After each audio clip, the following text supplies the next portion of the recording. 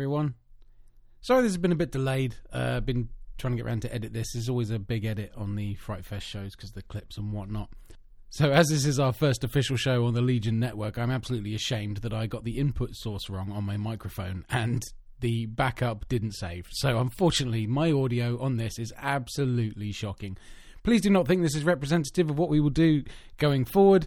Normally I am much more on it than this. I'm just a little bit out of practice because I haven't podcasted in quite a long time. So if you can bear the audio quality, please enjoy this podcast and get your rundown of FrightFest 2019. And we will catch you very soon.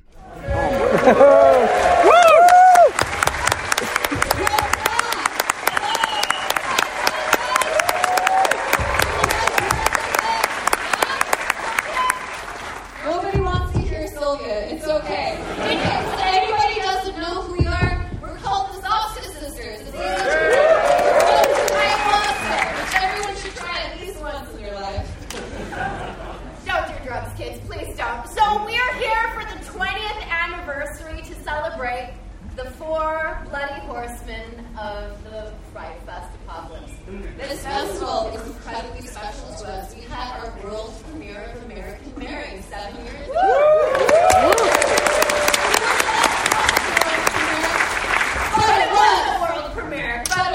It was. We almost had our See No Evil 2 world premiere here. Yes, but that didn't work out either, not because of this quiz. No, we did got pulled at the last second of the cruise. But it was such a special experience for us because we were just fresh off a little film called Dead Hooker in a Trunk, which some people still argue isn't really a film. It isn't. For $2,500, let's see you do better. Except the Battery by Jerry Gardner. Yeah, you can. I love that film. $100 Canadian. But FrightFest could not be possible without the 4 horsemen. A publicist, a producer, a distributor, and a film critic walk into a bar. And definitely it's the Phoenix, and you know Alan didn't go. But Paul's been there since it started to make sure everyone is coming and having a great time. Ian actually drove most of them, and Greg told everyone to get in the car. Greg, always I forget, and Greg, I'm forgetting you right now. I'm sorry. If anyone was here when Paul visited us on the set of Rabbit, I don't think I remember to say Greg's name. I think we thought Greg would be present. No, we screwed that. It's because we have a special relationship with Greg behind closed doors. Sorry. We also have a very special relationship with Alan and Ian because they lost the drawing of straws. They got stuck driving me, Sylv, and Katie around, touring with American Mary in your beautiful country times 2. Yeah. Because I think we went up north, and the accents got more difficult to decipher. Everyone was drinking. It was so positive. But it was really difficult. Because as you can tell, I'm Canadian, and it takes a little while for me to adjust, unless you just straight drop down into Hungarian, and then we can chat. It was a wonderful time. And also, how often do you even have that happen? I've been to film festivals for years now. When do you get the festival directors actually hanging out with you? Usually they're just a picture. Driving you for everything, making sure everything's happening perfectly for you. I've never seen a festival director sitting watching the films. My God. They're like the Beatles. You can't even walk through there. Everybody's like, oh my God, Paul, Alan. And I'm like, I'm here too. I'm walking around with Paul. You just want people to notice me. That's why the shirts are see-through tonight. Thank you so much, everybody. Coming to another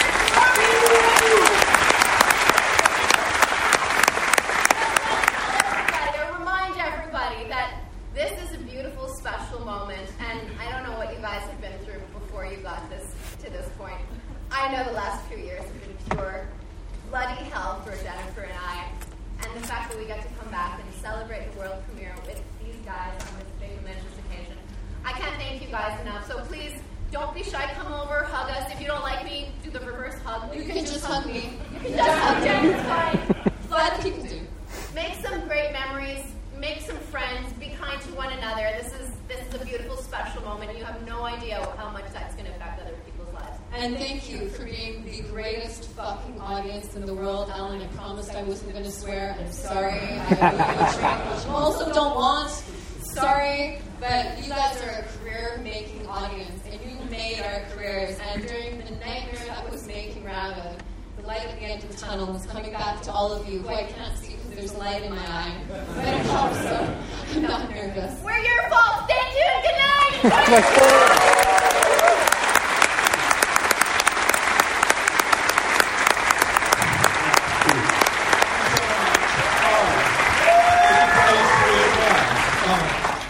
Listen, FrightFest is 20 years young. Well, some of us. But listen, isn't it great that Ian's still wearing the same outfit he had on the first? I always knew that would come back into fashion if he wore it enough times. And as for Paul, well, little shop of horrors, I think, actually. And Greg, he's finally got that man from CNA look. After it was gone. Listen, thank you so much, everyone, for being here. I mean, I can't believe that 20 years has gone so fast, and many of you have been here with us right from the very start. We couldn't have done it without you.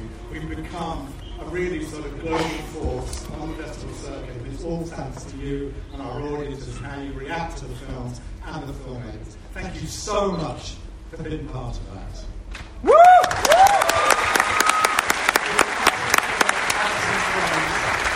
We're going to meet a lot of people here who've loved over the years. We must forget Adam Green, Joe Lynch, Barbara Crampton, all the people who can't be with us for various reasons because they're working. And of course, we mustn't forget our peers, Toby Hooper, and of course, George Romero for our first movie.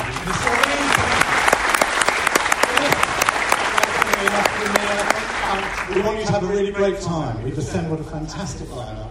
This is really, I think, top-notch stuff. You're going to have a great time. Make sure you look after each other, please. You know, be nice to each other, and you'll have a great time. This is what it's all about, the community, the movies, and us. Thank you very much indeed for being here for this very special moment. Anybody else? Yeah, I've got something to say. Oh dear. Right, what I want to do is, it's 20 years, and I know there's quite a few of you sitting here who've been here from the very beginning. So get off your arse, stand up, and take a round of applause. You've spent 20 years supporting us. Thank you very much. Thank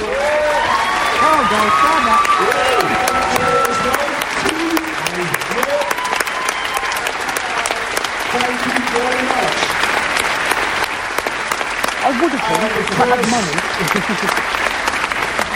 The virgins. The new ones. So get up and stand up. Don't be embarrassed.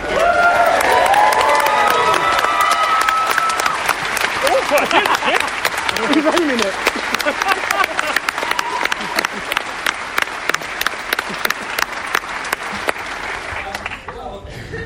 I always think, whenever I think, what am I going to say at the vote, it's always the same thing comes up. I'm just going to say the same as I said last year. Big part of FrightFest. Every year it's become more special to me. My son's now 15 and he kind of can see that more and he's now sort of very keen to come along. And that's, I think, what the spirit of FrightFest is. It's contagious in the sense that people realise what a wonderful time they have when they're here, and they spread the word, and it can only get better and better. And as Alan said, I think in this climate, we really do need to look after each other and watch each other's backs, and just support each other as loudly as we can whenever we need to. Just a quick plug for my snow globe. Greg is obsessed with snow globes, by the way. There is only 250 available. It's a limited edition. There are still some available, and if there's any collectors out there like me, get them while you can. And if you've got any old snow globes you don't want, please give them to Greg. No, I think everybody's covered it. Well, let's get on with it. Let's get on with the show. Thank you.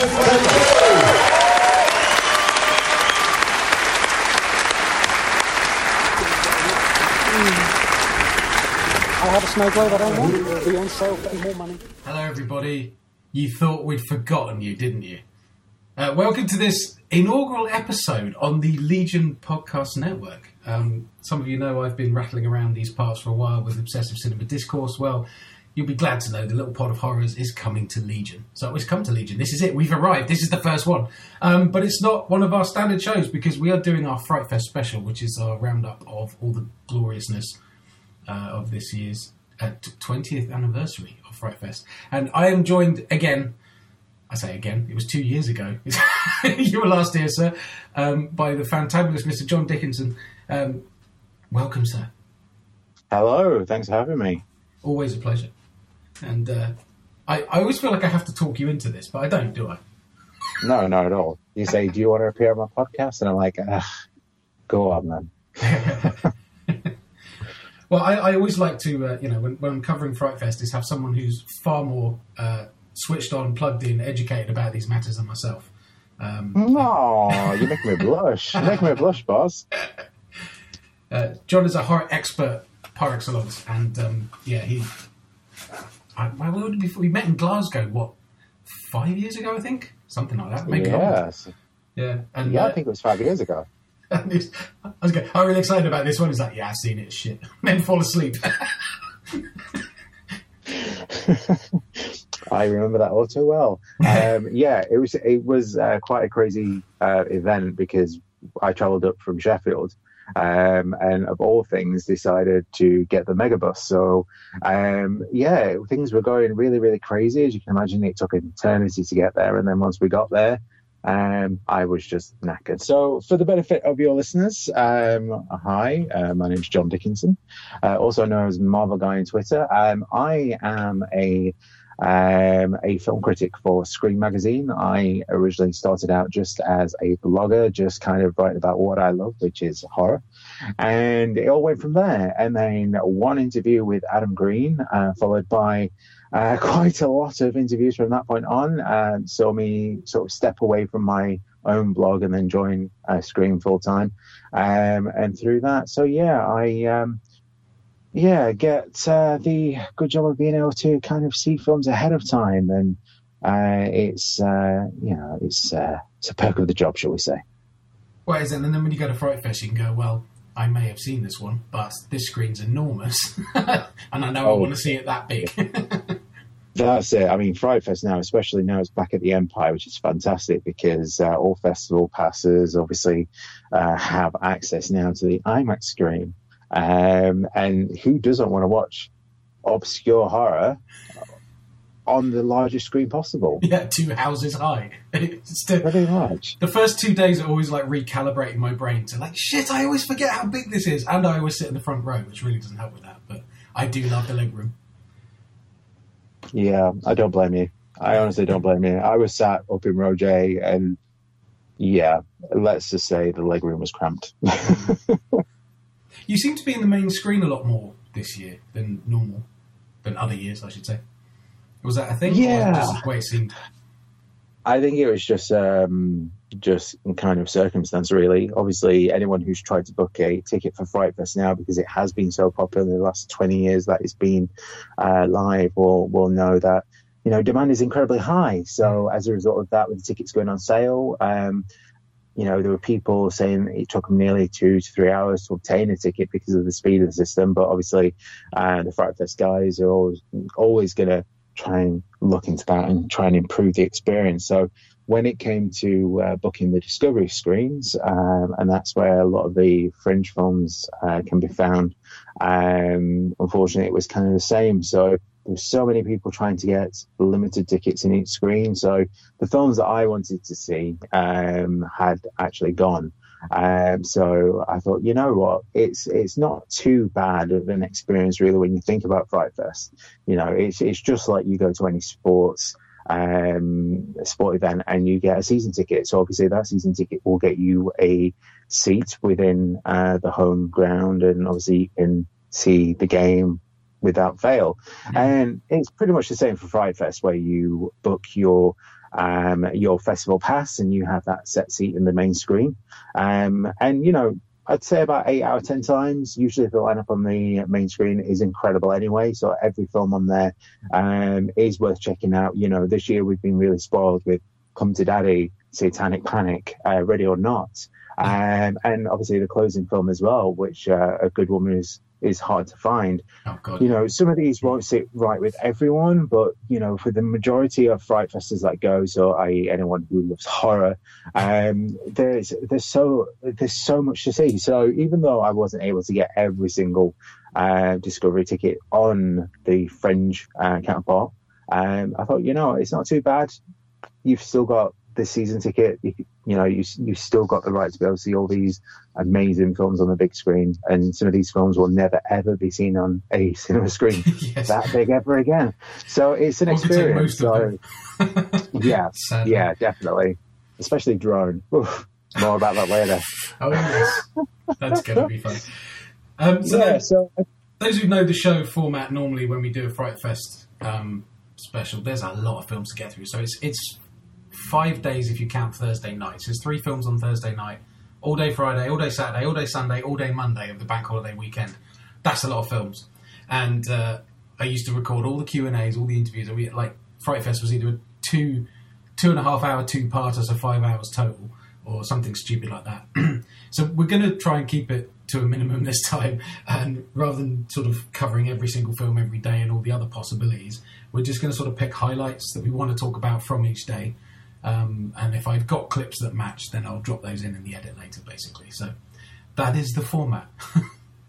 So opening film. We have to talk about the opening film, Come to Daddy, which Gotcha, yeah, definitely. is not the making of the Aphex Twin music video, which is what I thought it was.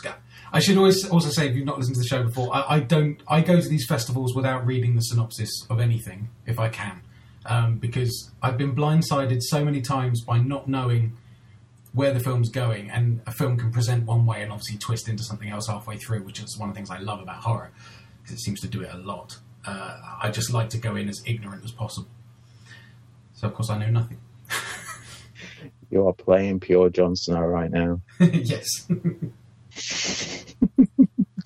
So Come to Daddy, what did you think? I thought it was really proficient, but I wasn't sure for the longest time. And then as it sort of gets to its end game, it all just seemed to lock into place for me, and I came away sort of loving it. But it's odd for me to not love a film for the duration, if you know what I mean. I was very on the fence for quite a lot of it. I love Elijah Wood. I think he's great. And there were some great moments. But I think maybe the horror fan in me was like, I can see where this is going. And then, of course, I was wrong. That's the point. I went, okay, I like this film. But yeah, I agree. Come to Daddy from director Ann Timpson really didn't, for me, know where it was going for the first kind of 60 minutes of it, and I guess that's part of its charm. It's kind of a film about this guy called Norval, played by Elijah Wood, who basically is invited back to his childhood home by his estranged father, and on his arrival some weird stuff starts to happen. So during the first 60 minutes, when it shows him reconnecting with his dad, I was kind of a bit lost to the point where is this going? Very much like in Position where you were, Boz. And then all of a sudden, bang, out of nowhere, without spoiling anything, something happens and the film completely flips on its head. And I think that's when it kind of engages a lot more. It would engage a lot more with the horror crowd, because the first half is kind of a weird kind of kooky drama. Yeah. And then it goes to the climax and it's pure horror. It goes to some really out there places, but as a whole, it's only half a good film for me, which is a shame, because the film itself looks absolutely amazing. I think Ann Timpson did a great job. The cast are fantastic, but hat off to Elijah Wood. Yeah, he is amazing in this film. He wowed us all in Maniac, and he's starred in a number of different indie hits, and this is why I'm starting to love Elijah Wood a lot more now, because he's willing to take risks, because obviously he has his own production company now, and as he's going forward, to me, he's becoming a trusted name of horror. So if he's involved with the project, I know very well, in my mind, there's something worth investing in. Just like with Mandy, obviously there was a Nick Cage connection, and Elijah Wood was a producer on that, and he was the reason why I was involved with that kind of thing.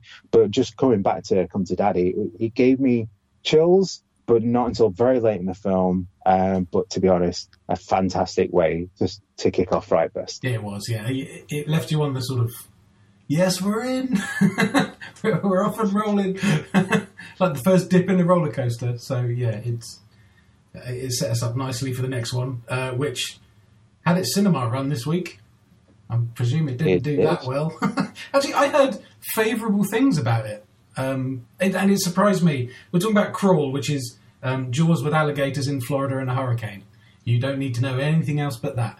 I had the lowest of low expectations.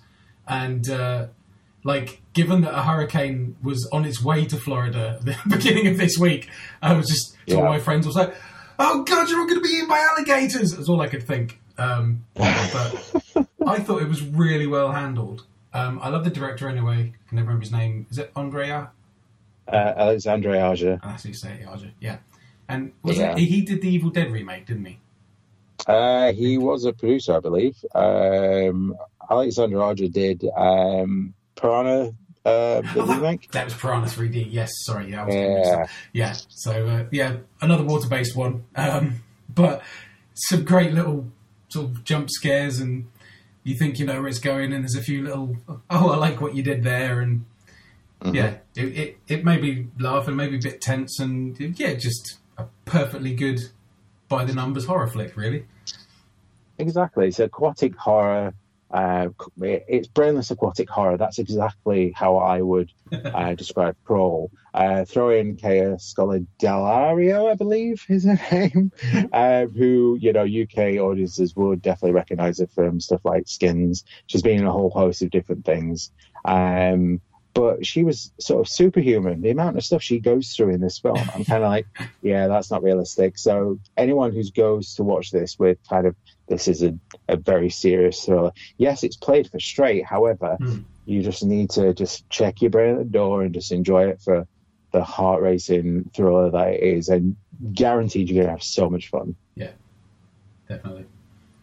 And then we get Scary Stories to Tell in the Dark, which was one of the ones I was nervously looking forward to. Again, because I didn't do any reading up before it, all I knew is it was Guillermo del Toro on production credits and so on, I think in producer role, which, is normally a sign of quality, but I didn't realise I didn't know about the American books that this is based on. So then I would have known going forward that it was going to be aimed PG-13, which is a shame, because in terms of the way it's made, the subject matter, the gribblies, all of that kind of thing, I really enjoyed most of that. But again, the horror fan in me just wanted it more, bit of more violent and splattery and everything else, basically, than it was. But that's just me. I'm weird. No, I skipped out of this one purely because Cineworld, which is a big UK chain of cinemas here, actually ran it as a secret screening, and I had no idea. I was expecting Fast and Furious, Hobbs & Shaw, but no, I got Scary Stories. So you can imagine I was the only one in the screen to actually cheer, and everyone else was like, what? But yeah, I grew up on Are You Afraid of the Dark on Nickelodeon. So I love that kind of throwback, that kind of nostalgia, and that's kind of what I was expecting Scary Stories to be. Okay. Sadly for me, it didn't hit the beats or my expectations. Don't get me wrong, there are some incredible sequences in there. I mean, if you think about the actual stories themselves, the Harold segment, without spoilers, the Scarecrow was phenomenal. Really, I think the first half of the film, the first half of the film, tremendous, fantastic, really scary. I was quite surprised just how far they were willing to push the horror elements and the sense of danger, but it all just falls apart in the final act. It's kind of like we're going to set up the first half of the film as though it's kind of an in-your-face horror film, and we'll hit all the right beats, but then actually we're a bit scared of where we're taking this, so we're going to kind of rein ourselves in a little bit and kind of forge a film that sits very well with kind of like the childhood, the childish kind of aspect that Goosebumps had. And I think because they struggle to kind of mix sort of the seriousness of the first half, and then the damn right just kind of, we want to kind of dial back all our horror. We want to go into sort of like PG horror and go from there. It was just two tones that didn't really mix, and it just falls apart at the last part, and that's a real shame. And it will have fallen apart here at the box office as well, because very often as it happens, you get a PG-13 rating in the States, which then hits a 15 here. And then it's not scary enough, really, or doesn't have anything in it, really, to justify the 15 ratings. It's going to miss its core market, really. Yeah, I completely agree. Mm. So, it's worth a watch if you come across it, but I wouldn't rush out and see it. Yeah, definitely. Did you catch anything else when you skipped out, or did you just go to the pub? I can't remember. I literally just went back to my hotel. I was at FrightFest for the Best of the Fest festival on the Wednesday. So, the Best of the Fest show at the Phoenix. So I got very little sleep, and because I'd already seen Scary Stories, I was kind of like, bed, please. Bedtime, yeah. Yeah, exactly. So, because obviously Friday is such a long day anyway. It's like from 10 a.m. all the way through till 1:30. So of course you want to have your rest. Otherwise you'll end up falling asleep. Which will happen. Anyone who goes to FrightFest, you will fall asleep. Not because the film makes you sleepy. It's just because you are so tired. Yeah. But yeah. So let's crack on. Tell me about Friday. It even happens to Mark Kermode, apparently, because I was listening to their podcast this week, and he told a story about how he was nudged awake with a "you're snoring" from Alan Jones at FrightFest. So I guess it even happens to him. I feel better now. But to be fair, if Mark Kermode was like snoring behind me or in front of me, I would totally just leave him be, because I love that man. Made me chuckle. So yeah, Friday. So the first film, Dark Encounter. This is an alien abduction story, and we get these at FrightFest. It's a fantasy festival as well, and we've had a few of these over the years, haven't we? And I kind of, I'm a bit like aliens. As you can see by the poster and where it's going. And something about this film grabbed me in the first 5 minutes. I think it was a lot to do with the way it was shot. A lot of the camera moves, the narrative devices they did in terms of style and the lighting and the performances, and it just hooked me in right away. And I don't know why, I was just fully invested. And then when the film finished, it's like everyone around me was like, well, yeah, it was all right. It could have been, and they just also talking a bit negatively about it. And I just felt it was a really weird reaction. I sort of felt weirdly defensive about the film. I mean, they weren't having a go at it. They were just sort of saying how it could have been better. It's baggy in the middle. It does take a bit too long about a few things. But on the whole, I loved this movie. And I just afterwards going, but it was good. So, that's how my day started. See, I missed this one. I didn't go to the first film in the main screen simply because I had the opportunity to go to the world premiere of Scott Beck and Brian Woods' Haunt over in the Discovery screen in the Prince Charles, which is fantastic. Right. So Scott Beck, Brian Woods, who are responsible for giving us A Quiet Place, two really, really talented guys who knows what it takes to scare someone, taking on the subject matter of extreme haunts. So Haunt itself, absolutely fantastic. Also produced by Eli Roth. Basically takes a group of sort of college students who are wanting to celebrate Halloween in the best way possible by going to a pop-up extreme haunt where people go and pay to get scared, essentially. So these group go into this extreme haunted house attraction only to find out that the people who are running it are masked serial killers and hunt them down one by one. So it's typical slasher set within the boundaries of a haunted horror maze. And yeah, it's very clunky in parts, but having Scott Beck and Brian Woods not only write it, but also direct it, I know it was in good hands, and boy, does it look amazing on screen. There are actual death scenes in this film, chase scenes, even stuff you wouldn't normally find creepy. There's just an added kind of flair added to every single shot within this film, and I just fucking loved it. Awesome. Can't wait to see that. There was a very bad version of that a few years ago. I can't remember what it was called. Is it Houses of Halloween or something like that? I love that. I love that.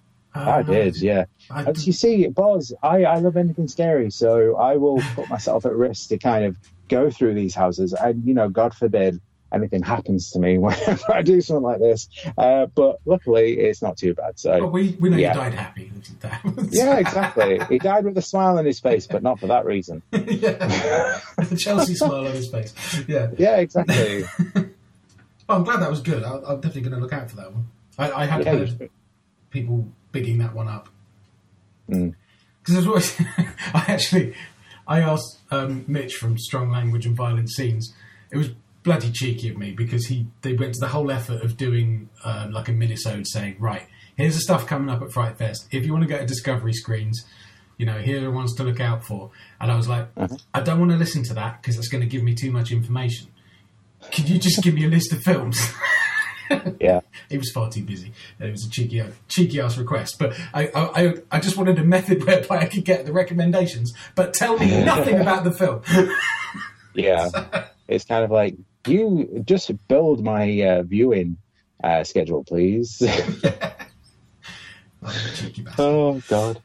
So the next one on the main screen was Cut Off, which was German language from memory. It's all a blur. All the films just blur into one. Yeah. It's basically a treasure hunt movie with corpses. And I don't want to say any more than that. Except that I bloody loved this film. It was really imaginative. It set you up in two different places. It looks glorious. It's very blue. Some of those films just go, it's a very blue film. Just blue filters everywhere. Funny, gory, cringe-inducing, and it keeps you guessing till the end. What a brilliant film. If you see this coming, again, it's got subtitles, so it will be not given the attention it deserves, much like The Treatment from a few years ago. But if you can get hold of it, I definitely would. Okay. I'll put that on my list because this is also the second film that I missed in the main screen because I was over in the Prince Charles again to watch Travis Stevens' directorial debut, actually, for the UK premiere, Girl on the Third Floor.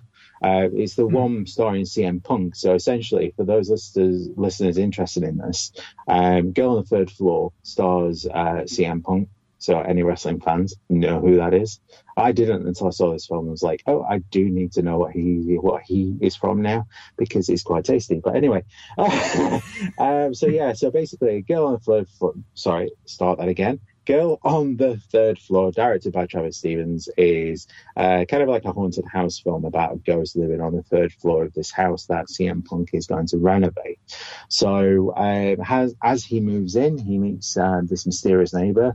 The two have a little fling, and this kind of kicks off this really creepy, gross haunted house movie. But what was strange is seeing just how much gore and bodily fluids are used in this film. So leave that to your own imagination. Yeah. I'm not going to say anything else other than if you've got a strong stomach and you certainly liked We Are Still Here, then imagine kind of a more gory version of We Are Still Here. That's right on my alley. Yeah, laid on a bed of pure sex. So there's a bit of Night of the Virgin mixed in with it as well then. Oh, it's not as fucking awful as that film. No, this is very restrained. But Travis Stevens, absolutely fantastic. I was really worried about his directorial debut simply because he's used to just producing. And it's always interesting to see how producers who are obviously very deeply involved with the filmmaking aspect go behind the camera, because either it can be really, really good or really, really bad. But I'm pleased to say that Travis Stevens, amazing. So certainly, Girl on the Third Floor, you should see it. Cool, that's going on the list as well. Which will take me a year to catch up with, it always does. Actually, I recently resubscribed to Shudder and I was like, oh yes, there's loads of them have popped up since I let it lapse recently, so that's good.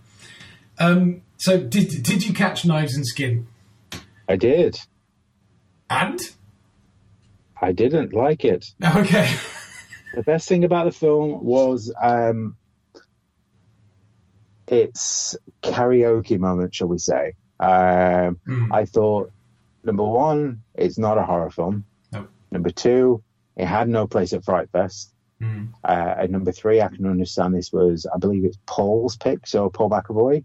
I believe it was his pick, and he loved the film. It's his festival. If he wants to show a film, let him show a film. But if I knew what I knew now, yeah, exactly. And if I knew ahead of time that, you know, it's not going to sit as a horror film, then I probably would have skipped it and gone elsewhere. But what did you think? Well, quite a few people, I think, walked on this one, and myself and the bipeds, we all stuck it out because there was a sort of a weird charm to it that kept us, and we kind of wanted to see where it was going, even though some of the moments were like, what? What the fuck? I was just trying to work out what the hell was the thought process behind half of it. When I came out, I sort of said it's a cross between Glee, Pitch Perfect, and Napoleon Dynamite. Accurate. But sort of remove some of the likability of Pitch Perfect from it. It's very strange movie. I know people who will adore this movie, but I am not one of them. I just found it a bit too strange. I didn't even really like the way it was put together so much, because I can generally, if a film's not going so well, I'll stick it out if I'm really enjoying the camera work or the style, the soundtrack, there's something to hold me, then I'll go along with this. I didn't even really like the singing bits because it was a bit too alternative. So I know that kept some people's interest, but yeah, it wasn't really for me. So yeah, this is better. Right, next we are doing every film which I said we weren't going to do. We can speed it up if we need to. I for one didn't see the next films because I decided to go and get something to eat instead. Okay. Kindred Spirits. I'm looking at the title now.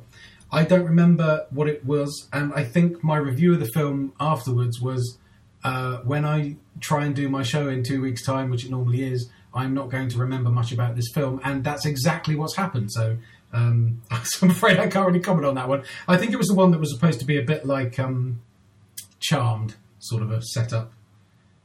Oh yeah, that was it. Like, mother's aunt moves in and she seems really nice, but she starts to sort of pit the family against everybody, and the boyfriend against the girlfriend, and blah blah blah blah. Nothing original.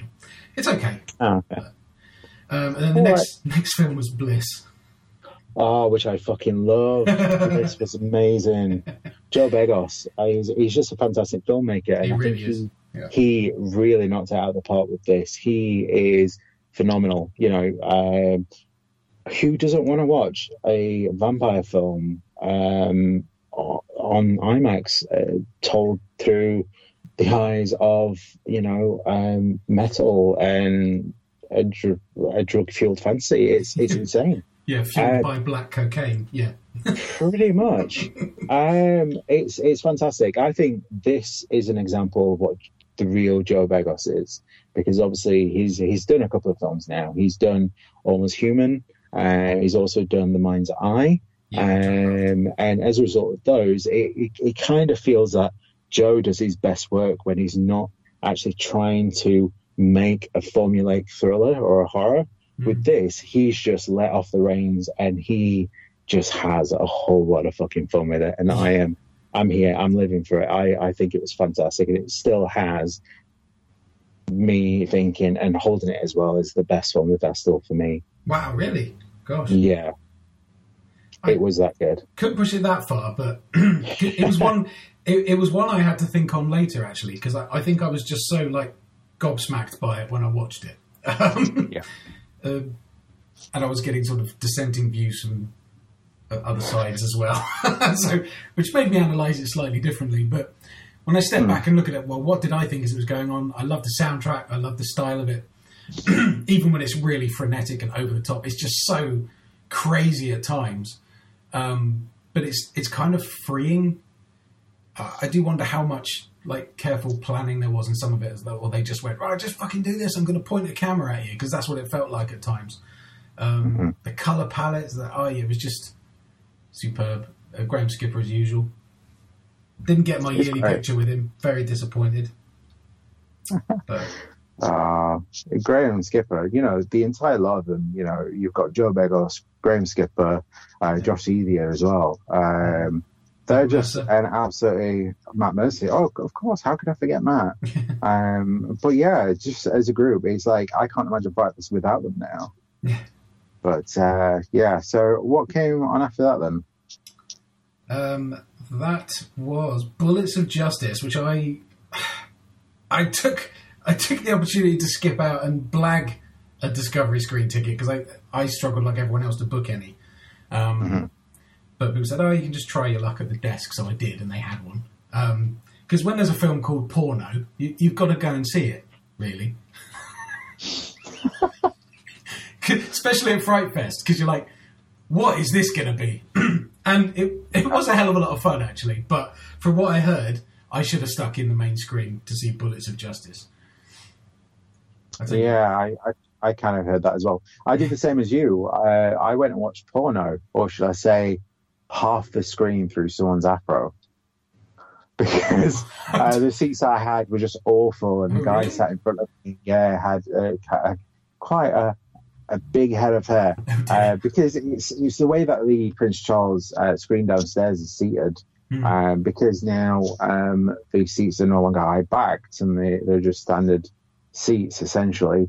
If there's someone tall sat in front of you, then there's no point. So I ended up walking out, not because the film was I didn't enjoy the film. It was a case because I couldn't see the film. Oh, if I'd seen you, I'd have flagged you. I was on the back row with the cool kids, and I had a seat next to me. Oh, but I felt awful because the director was sat there as I was leaving the screen. Oh, shit. I was like, love your film, bye. But anyway, did you see the entire thing then? I did, yeah. I was battling the sleeps about 2/3 through it, but that's no disrespect to the film. And when they sort of lined up what the premise was of a bunch of Christian kids and a cinema owner, and then they find some old pornography in the basement, basically. But it's satanic pornography, so fear not. And the whole debate over whether to watch it and all this kind of thing. It was funny. It could have been funnier, given that subject to write with. But yeah, it's just a good, fun, comedy, sexy sort of satanic movie, really. So I do find. I know I shouldn't, but I do find it a bit weird when the actress is there and she spends most of the time in the film completely naked, and then you sort of walk past them and you're like, everybody here's seen you naked. If they're fine with it, then I should be fine with it, but I'm just slightly like, oh, that was great, thanks, bye. Oh, bless you. I'm just bashful, I guess. That's fine. But Bullets of Justice stars Danny Trejo and pigs, I think. People dressed as pigs, people who are pigs, and lots of weird shit goes on there. Apparently it was a real giggle. So I'm looking forward to trying to catch that somewhere else. I'll keep an eye on it. I think the FrightFest guys knew that it was a success, so it'll probably pop up on Shudder somewhere, so just keep your eye open. Yeah. So, Saturday. We started with Mary. Oh, God. This is another one that suffers from I don't remember. That's probably for the best. It's probably for the best. The only thing I really remember from Mary is Gary Oldman plays the dad of the family who decides to invest in a boat, and the previous owner of the boat disappeared in mysterious circumstances. So obviously the family restore the boat, take it out on the open sea, and then scary shit happens. And what happens next is one jump scare after another jump scare after another jump scare. And these are jump scares which are so fucking awful that anyone could, achieve the same effect on After Effects. It's completely amateur at best. Gary Oldman was clearly just cashing in a check. And I hear his new conservatory's nice. Yeah, exactly. So I think the less said about Mary. For me, Saturday was very disappointing as a whole, in all honesty. But yeah, so yeah, it was haunted house on a boat, wasn't it? Basically, pretty much. So, it was. Yeah, I don't even want to talk about it anymore. What was next? Next was the Brazilian film, Bloody Mary versus not the Ghostbusters. Next. No, Ghost Killers versus Bloody Mary. Weird film. Yeah. It was fucking awful. It was an offensive piece of trash. I hated it from the moment it started to the moment it finished. I would have walked out, but to be honest, I was still pretty much tired from the night before, to the point where I was like, okay, I can use this as an opportunity to fall asleep. But because there was a loud noise and a shriek every 2 seconds, I was rudely woken up and I was thinking, you know what? Why am I here? It should have been one of those films that I walked out on. Why I managed to sit there for the entirety of the film, I'll have no idea why. That's time I will never get back. I will never watch that film ever again. There were a couple of very ill-advised jokes. Some really fucking inappropriate ones. Like, the ones that get near the knuckle were hilarious, but then they're just ones that cross the line and you're like, no, that's a cricket. And it's a pretty open-minded audience they're playing to as well. So yeah, exactly. And if you're gonna alienate, I mean, I would imagine that, I think we mentioned this at the time, just after watching the film, that a lot of the jokes may have been misconstrued in translation, lost in there. But there's jokes and then there's just it's just, anyway, next. Okay. Next was Feedback, which is about a radio host who basically, very clever, they set it up as a soundproof studio, and it's basically hijacked, and he's told to keep doing his live show while there's masked gunmen in the next room, basically, and it unfolds from there. It's quite politically prescient, British film, starring, is it Eddie Marsden? Is that right? I have no idea. I was so angry after watching Ghost Killers. I actually decided to take a break. I was like, I need to calm down. So I missed that one. But yeah, I hear good things about Feedback though. It's out now, I believe, on VOD. So if anyone wants to check it, go check the trailer. If it's something you're interested in, then go see it. Yeah, definitely worth a watch. And it's got my mate Richard Brake in it, the first and original Night King. Anyway, so after that was the amazing The Drone. And I use amazing in speech marks. You just can't see me right now. So inverted commas, the amazing. I think I loved it. Oh dear. For all the reasons they want you to love it. Yeah, exactly. It's about a drone that becomes sentient and tries to kill people. It's, what more do you want? I mean, someone was going to do it. I guess. It's kind of like Child's Play 2.0, but instead of it going into a doll, it goes into a drone. So you've got a serial killer who, for some reason, gets his soul transplanted into a killer drone and decides to continue on his, on its rather. Rampage to get its old missus back, I suppose. Pretty much. I mean, don't get me wrong, Buzz. I have got a place in my heart for films so bad they're good. I mean, I love Sharknado. I absolutely adore it. I miss it so much. I kind of wish that Sharknado was coming back, but no, there'll be something else. But anyway, but going back, this film was shit. But it knew it was shit. The opening line is delivered so intentionally badly. And the reason I give it a pass on all the performances is because me and names, for fuck's sake, what was her name? The lady from Starry Eyes. Lead actress in this film. Oh, God. Is it? You come out of FrightFest, you just like names. Fans are going to be like, what the hell? Yeah, you suck. Send your hate mail too.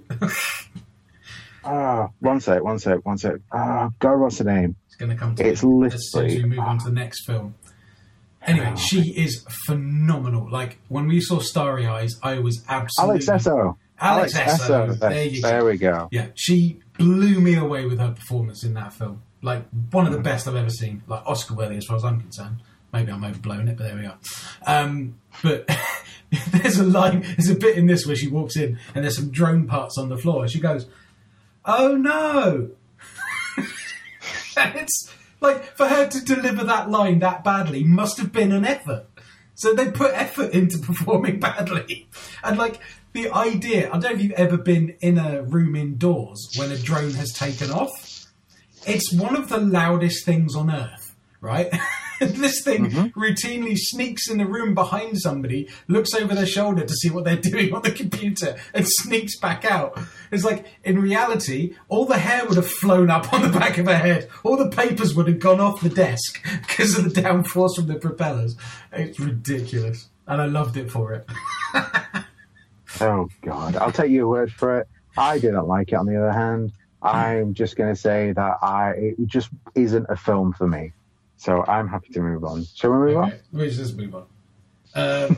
Did you watch Madness in the Method? No, I went and watched Halloween Party over in the Discovery screens. What was Madness like? Was it any good?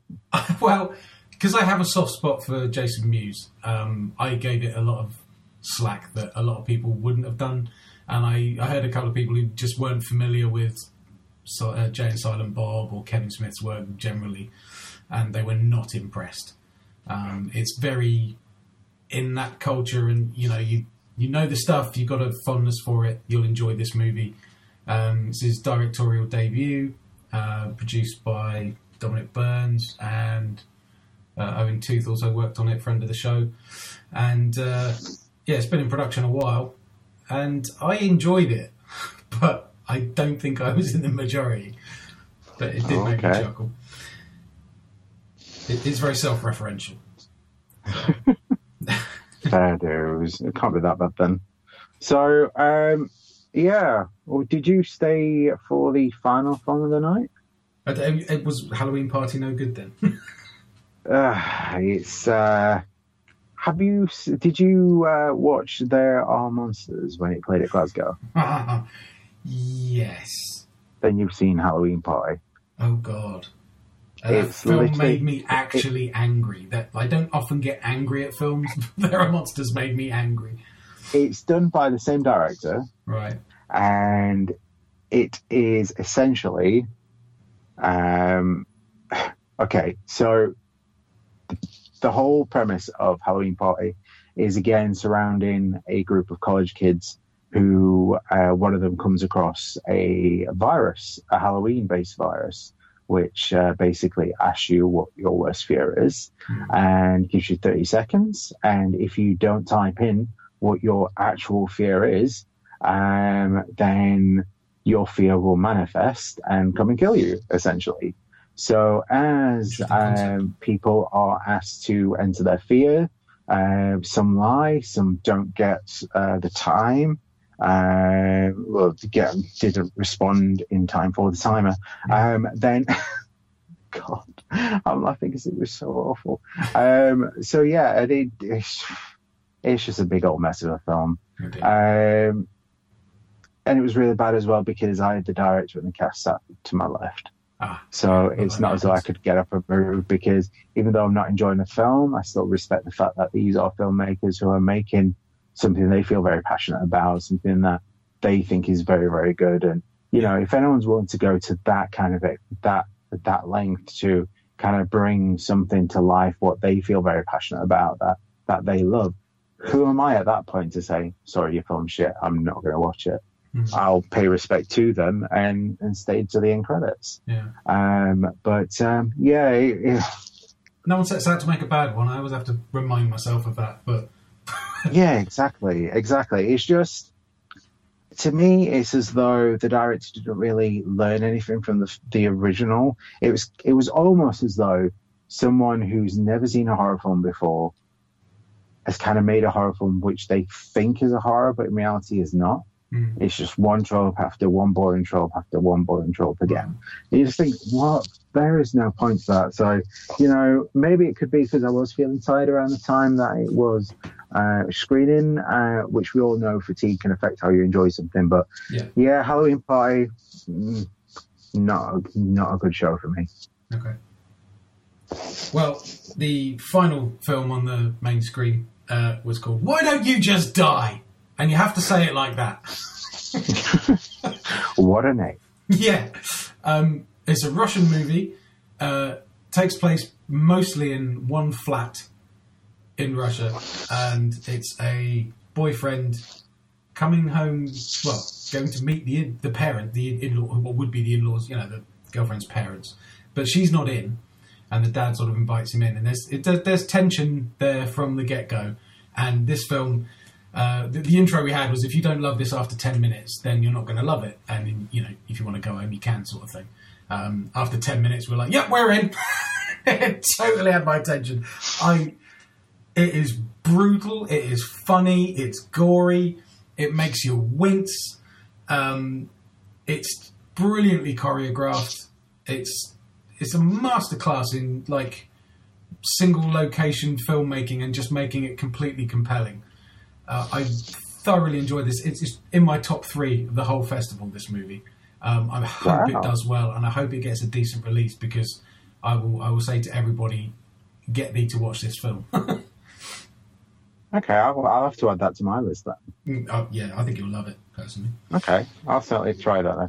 I just got to the point where I was so tired at the end of the day, and I was kind of rushing home with subtitles this late at night, where I really want to put myself through it. So I ended up going to the Phoenix and having a few drinks. Staying up even later. No. I was in bed for 12 o'clock. I was like, yeah. So it's all good. So that was Saturday. Again, as I said, for me, it was very meh. I mean, what was it for you? Did you enjoy it? Yeah, because I enjoyed the drone and Madness in the Method, where others probably didn't. For me, it was still a pretty strong day, but I can understand why for other people it was a weekday, and then if they skipped the last film. So yeah, if you just watched Mary through to Madness in the Method in the main screen, you'd have gone home probably disappointed. I guess it just pays to be Mr. Easily Pleased sometimes. Hey, and there's no point in criticising that, because that's magic right there. Yeah. Okay, so Sunday the 25th of August started off with one of the films which, for me, was the most hotly anticipated film of the festival, but also turned out to be a cracker of a film, and that's Spiral. It was good, yeah. So bloody good. I think what we need is more LGBT horror, and Spiral kind of is an LGBT take on Get Out, essentially, or at least that was how it was kind of sold to us. So this comes from director Curtis David Harder, the guy who directed What Keeps You Alive and It Stains the Sands Red. It's fantastic. In this, a same-sex couple move to a small town so they can enjoy a better quality of life and raise a 16-year-old daughter with the best social values. But nothing is it seems in the picturesque neighborhood when Malik, who is one of the guys, sees the folks next door throwing a very strange party. Something very shocking has got to give. This is one of those films which I think the less you know, the more you can get out of it. So I don't think we need to discuss this anymore, other than please keep this on your watch list. If you're listening to this and you get the opportunity to watch this film. So that's Spiral, directed by Curtis David Harder. And actually, that's a great double bill with What Keeps You Alive as well. It is. It really is. If you want to do an LGBT-themed horror evening, there's 2. So... Definitely. Yeah. I wonder if the director is actually gay or not. But I've not seen It Stains the Sands Red, so I don't know if there's any LGBT themes in there. But he's it's Brittany. I would say Brittany Murphy. It's not Brittany Allen, who is in It Stains the Sands Red. It's his partner, I believe. So. Oh, cool. Yeah. Okay, well, because they both came up to Glasgow. Yeah. And obviously she's in What Keeps You Alive as well. It's fantastic. Oh, she is. Okay, yeah. Well, even still though, he touches on a lot of elements there which are fantastic, and actual representation, which is fantastic to have that in horror. But yeah, let's not talk any more about that other than we thought it was amazing. Yes, don't give anything away. Nope. Yeah, brilliant. And then bringing it right back down again, Eat Brains Love. Next. Oh God. Yep. Next. So what? I hated that. That's fine. Let's move on. So Daniel isn't real. How fucking good was that? It was weird, but I kind of love it for it. It tiptoes on that line of sort of surrealism that normally makes me check out of a movie, but it didn't cross the line, so it kept me on board. But it was getting close to that. But just in the, I suppose, what was it, the badass version of Drop Dead Fred, basically. It was, yeah. It was as though it was a drug-fueled kind of remix of Drop Dead Fred. It was fucking amazing. Yeah. The more first when I came out of the film, I didn't have any opinion. I remember having this conversation with you, thinking that I need to see it again before I can make a full opinion on it. Yeah. But you know what? It's been 2-3 weeks since FrightFest now, and I can't stop thinking about it. There's just so many key scenes in the film that I think is absolutely amazing. Yeah. So, I mean, fantastic as well that I believe this has been picked up by Arrow, if I remember right. Yeah, I think so. They mentioned that, didn't they? Yeah, it's been picked up by Arrow because it was from the Q&A for the Blu-ray, which is coming out in January. Of course, yes. Yeah, so fantastic. So, yeah, definitely Daniel Isn't Real. Adam Egypt Mortimer, absolutely fantastic piece of work. Definitely worth checking out. Yeah. And some great visuals in that. I won't tell you what it is because you need to see it. But yeah, if you like an imaginary friend, you'll like this film. Yeah. Then we had something you've seen twice now, which I'm jealous. I'm going to see it very soon. Ready or Not, which is our sort of, it's like our main studio big budget film that we have every year. We have one each year, don't we? It seems, at least. This stars Samara Weaving, and it's the deadly game of hide and seek. I thought this was, looking at the posters before going in, I thought this was going to be like a period piece, and it wasn't. Did you really have no idea what it was about before you saw it? No, because I don't read up on anything, do I? And I hadn't seen any trailers or anything, so I was just such I know a you glorious say surprise. that, but you know, I knew about this film like about 6 or 8 weeks ago, and I've just been looking at it so much. And then when it got announced for FrightFest, I was jumping up and down like a kid. You know, sorry to kind of like butt in, but this to me has the elements of everything I need from a decent horror film, because my favorite film of all time is actually not a horror film, which might shock someone. My favorite film of all time is Clue. You know, the film you're in very, very good company with that one, sir. Yeah, so I can quote that endlessly. You know, like 2 + 2 + 1. I'm gonna go home and sleep with my wife. Flames, flames, burning flames, X on my face, burning flames. That's so funny. But this is dark, and I am frightened of the dark. Would anyone go with me? I will. No. But yeah, so going back to Clue. Exactly. Oh God, this is going to turn into a Clue podcast. It's not really, honestly. Anyway, so Ready or Not takes all the kind of tongue-in-cheek comedy and darkness of Clue with all of the horror elements of your next 2 films I feel very strongly about. 2 films I fucking love. So obviously throw them together and then throw in Samara Weaving. Yeah. Who is best thing I've seen her do yet. She just seems to, either the role is just entirely based on who she is, or she's just incredible at making it look like that's who she is, because it doesn't look like she's acting. It doesn't look like there's any effort involved. She is just so fucking natural and funny and brilliant, and I can't say enough good things about her. I think if I ever saw her in real life, I would just sort of go, all the words would go. Just gibber.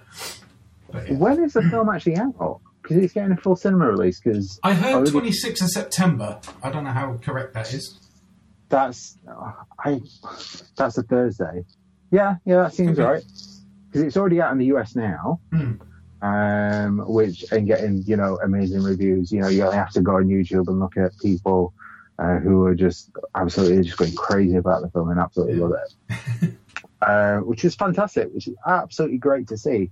And the fact that this film is directed by Radio Silence. So you say Radio Silence to people and they're like, who? So Radio Silence. Sorry, that's me. So there's Matt Bellini-Oplin and Tyler Gillett, who directed Ready or Not under the banner Radio Silence. But these are the guys who actually brought us... Have you seen VHS? Oh, yes. All of them. So the final segment in the first film, in the house, the haunted house. Oh, yes.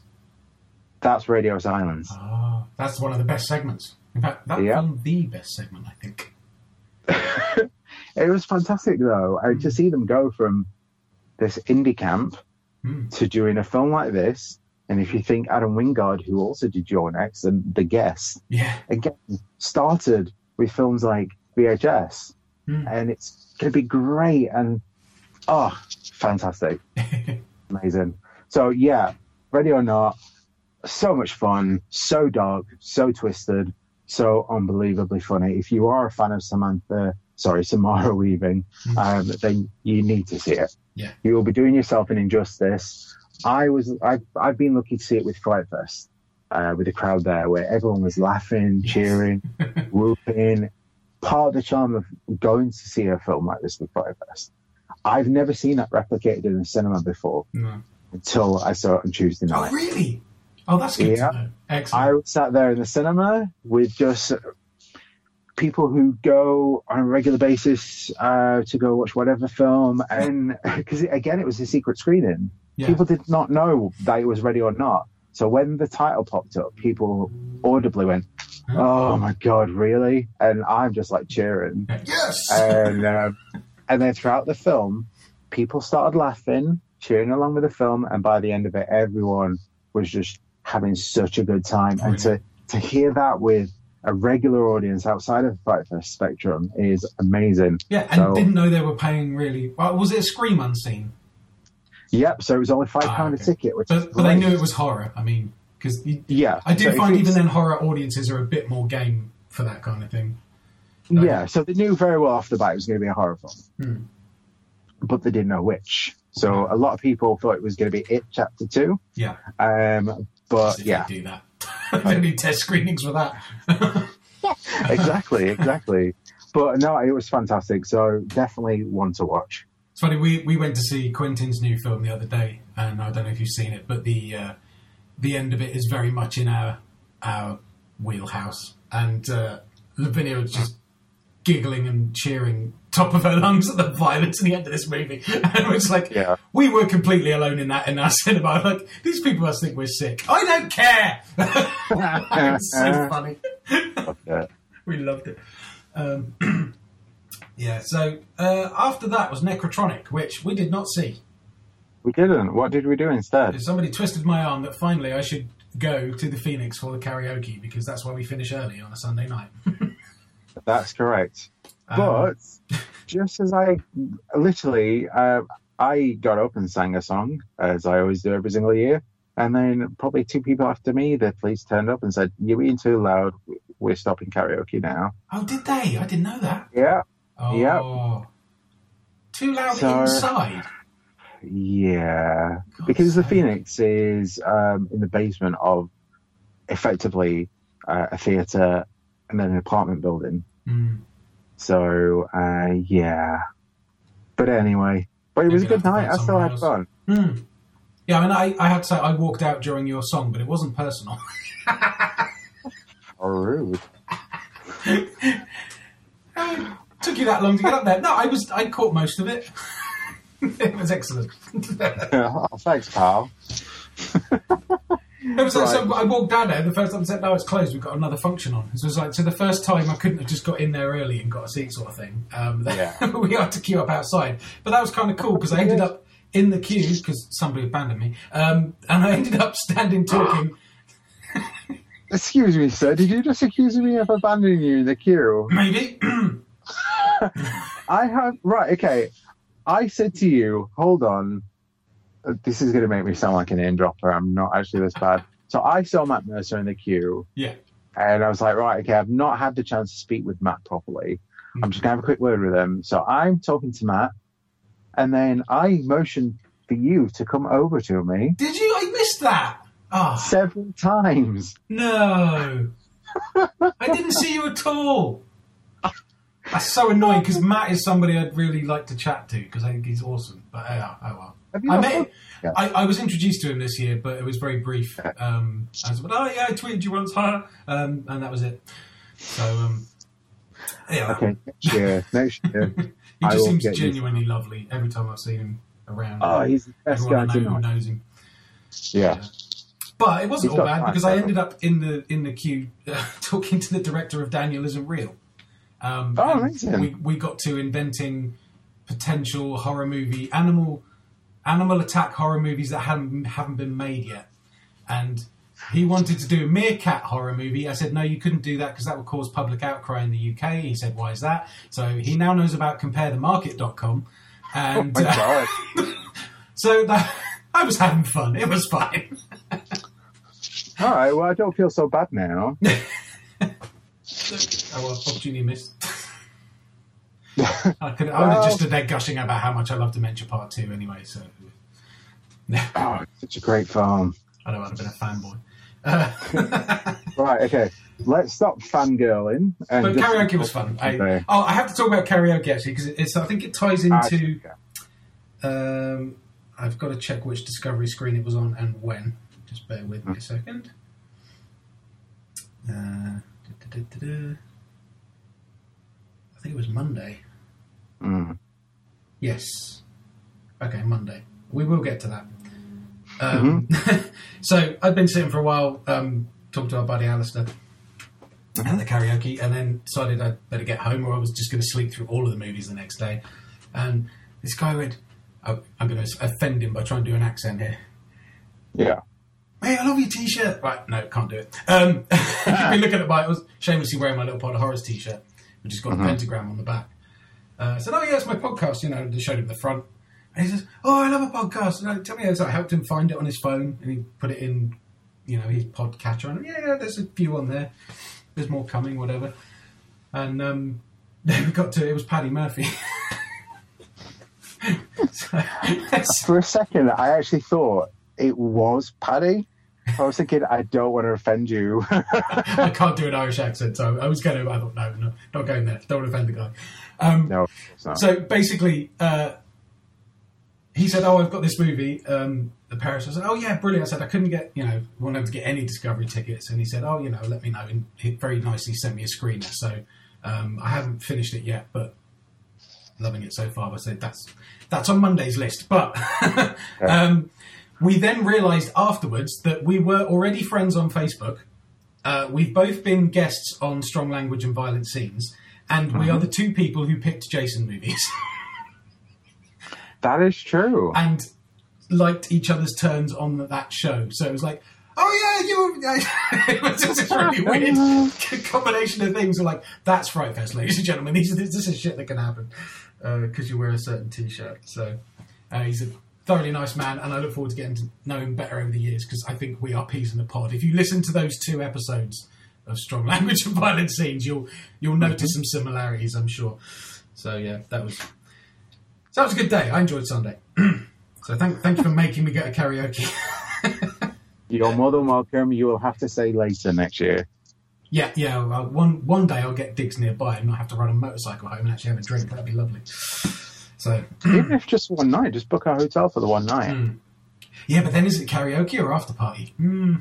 Both. Monday. The Black String. Did you catch that one? I did. And was Malcolm good? Yeah, yes and no. It was a strange one.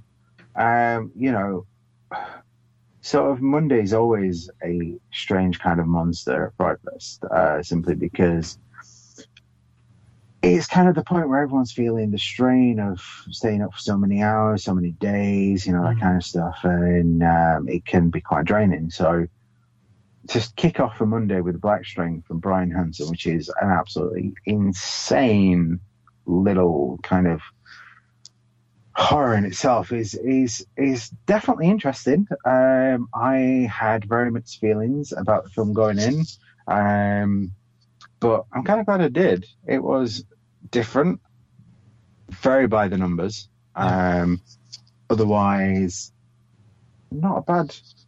I believe it was Brian Hansen's feature debut. In all honesty, in some ways it does kind of feel that way. However, it's delivered a complete film, which is great in some respect because it's an interesting concept. It's basically about this guy played by Frankie Muniz, who is working in a convenience store, really down in his luck, clearly had a lot of issues growing up, not fully kind of developed as an adult yet. Yeah, he's not socially adapted yet, is he?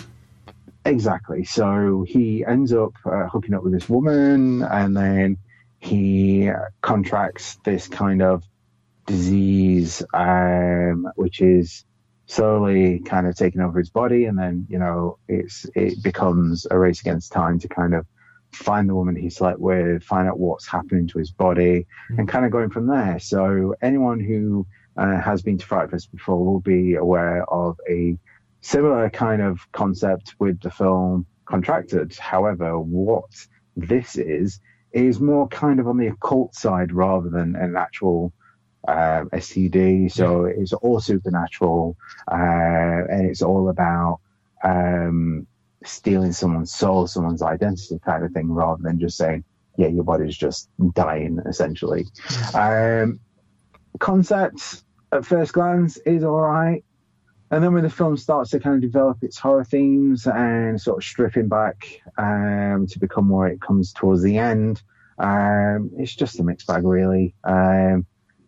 Nothing really stands out as memorable, but I certainly was not left bored by the film, which I guess is a strong testament, especially considering, you know, we're 5 days deep now. Yeah. And I was lucky if I was getting maybe 6 hours a night, because normally I need 8. Otherwise, I get very cranky. But I didn't fall asleep once. And I think if at this stage of the festival, I'm not even dropping off even once, then it's done the work. It's a strong film, yeah. It's a complete, like you say, it's a complete film that obviously doesn't have too many pacing issues and is proficiently done. It didn't blow me away, but there's nothing really wrong with it, other than maybe the story, subject matter, the way it went wasn't really my bag, but I didn't dislike it. I just don't. It's just not anything I'll ever rave about. But it all very well done. So yes, damning with faint praise. So. There's so much we could say about the film, but you know, as a directorial debut, it's entertaining. It promises to do what it promises to do. In fact, it promises to do what it does. Is it original? No. Is it mind-blowing? Certainly not. Is it entertaining? Yeah. I'd say if we were going to mark it out of 10, I'd give it a 6. So it's certainly above average. Yeah, I'll be with you on that one. Yeah. Oh, do it. Go on, do it. 50 Shades of Death, because that's our scale. 50 Shades of Death. Yeah, that's our scoring scale on the Little Pot of Horrors these days. I'm not quite sure. Well, because you always get people saying, "I'll give it 5.5 stars." Well, if you're going to give it a half star, then you're marking it out of 10, aren't you? So have a scale of 10, and then like, well, if we have a scale of 50, you can do 36, 37. I'd give it about 35. There you go. Okay, that's fair. Yeah, 35. But yeah, so yeah, that's about it, really. Cool. So, Satanic Panic next. Oh, This was one of the hardest decisions I've had to do ever at FrightFest, because at the beginning of every single festival, before they announce the lineup, I always select a wish list of 5 films that I'd love to see at FrightFest, kind of thing. And on the list was Paulina McIntosh's Darling, the Screen Queen documentary, in regards to Nightmare on Elm Street Part 2, and The Wretched and Satanic Panic. And what does FrightFest do? Puts Satanic Panic and The Wretched at the very same time, made by directors who I think the world of. You have Chelsea Stardust as Satanic Panic playing in the main screen, and then you have good friends of mine, the Pierce brothers, playing their second feature film, The Wretched. So I was left with the decision, where do I go? The Wretched. I think, well, I didn't see The Wretched, but I think you probably made a good move there. Yeah? See, I was told that Satanic Panic is not made for our kind of, our crowd. It's a much younger kind of demographic. Yeah, it's...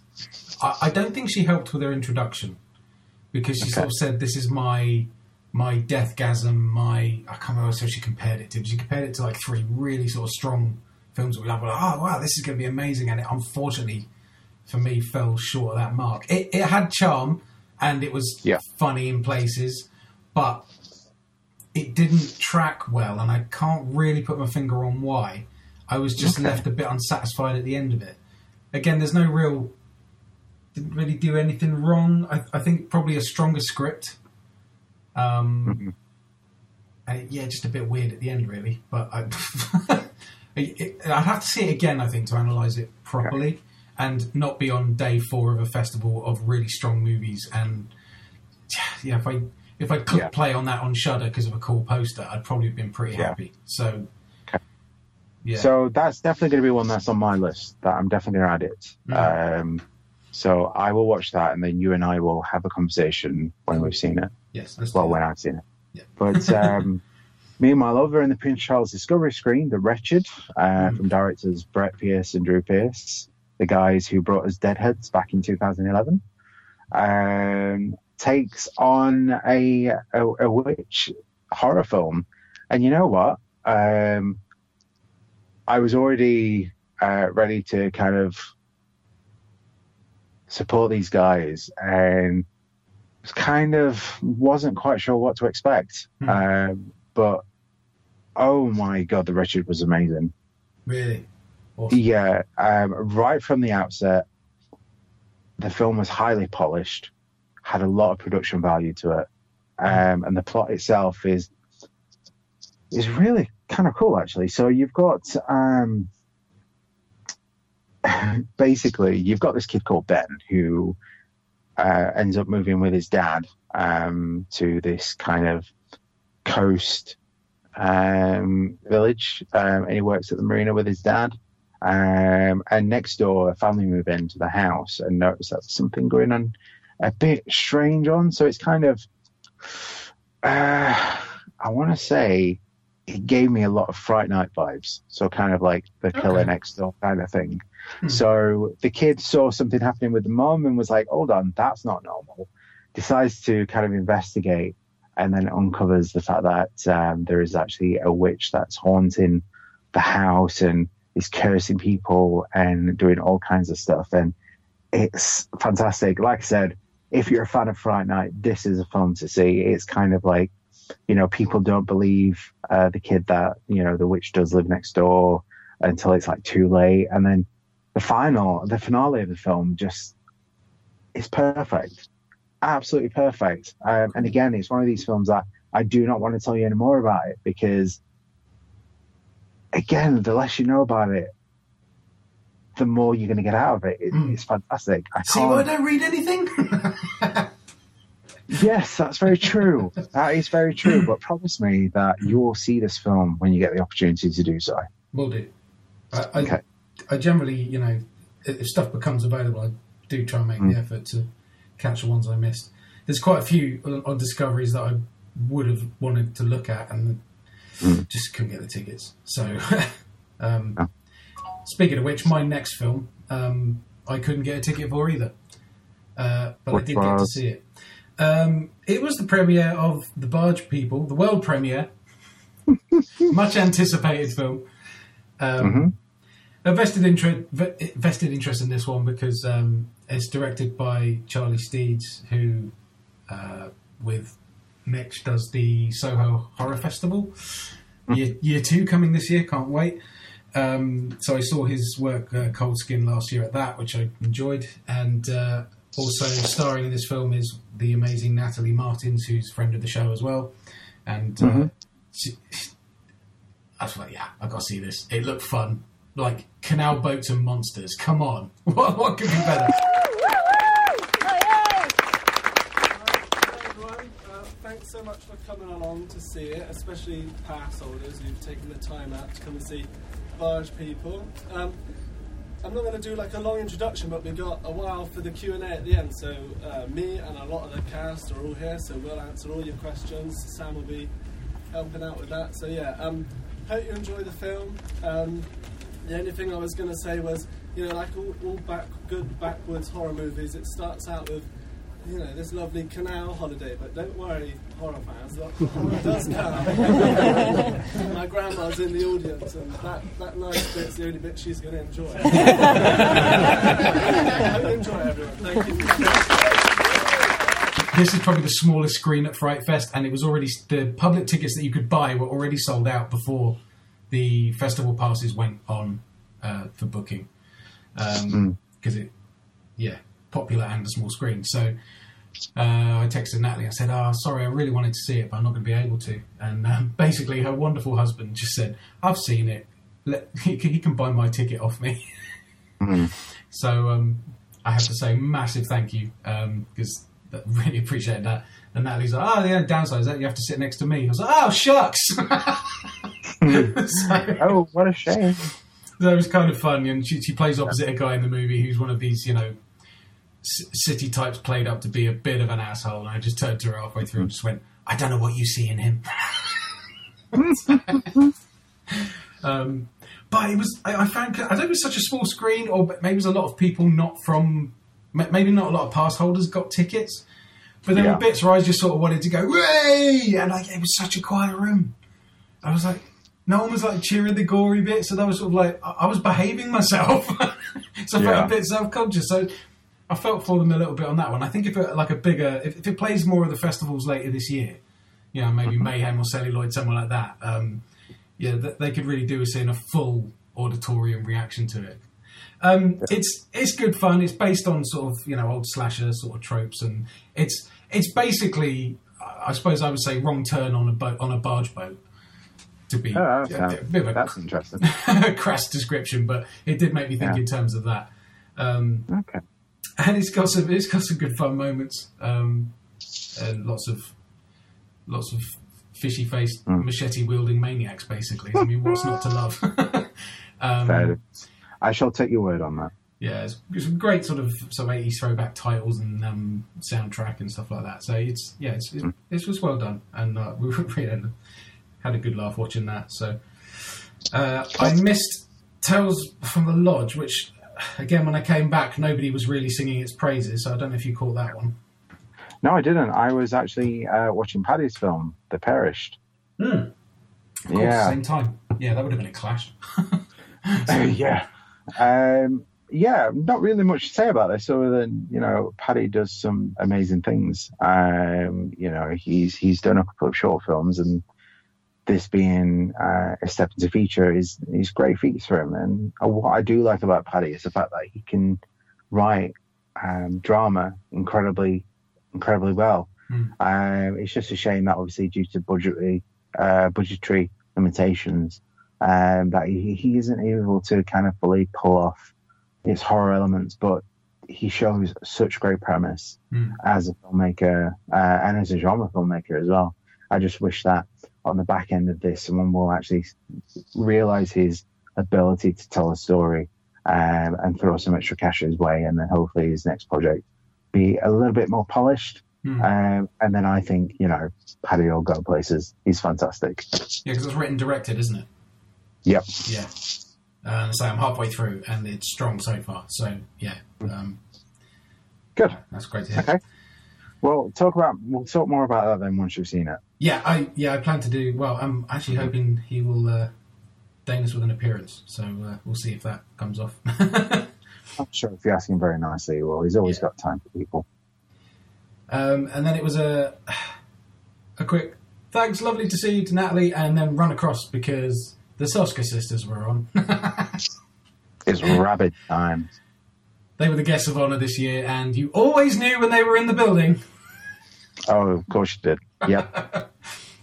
Say they're loud is a bit of an understatement, but they're great fun to have around.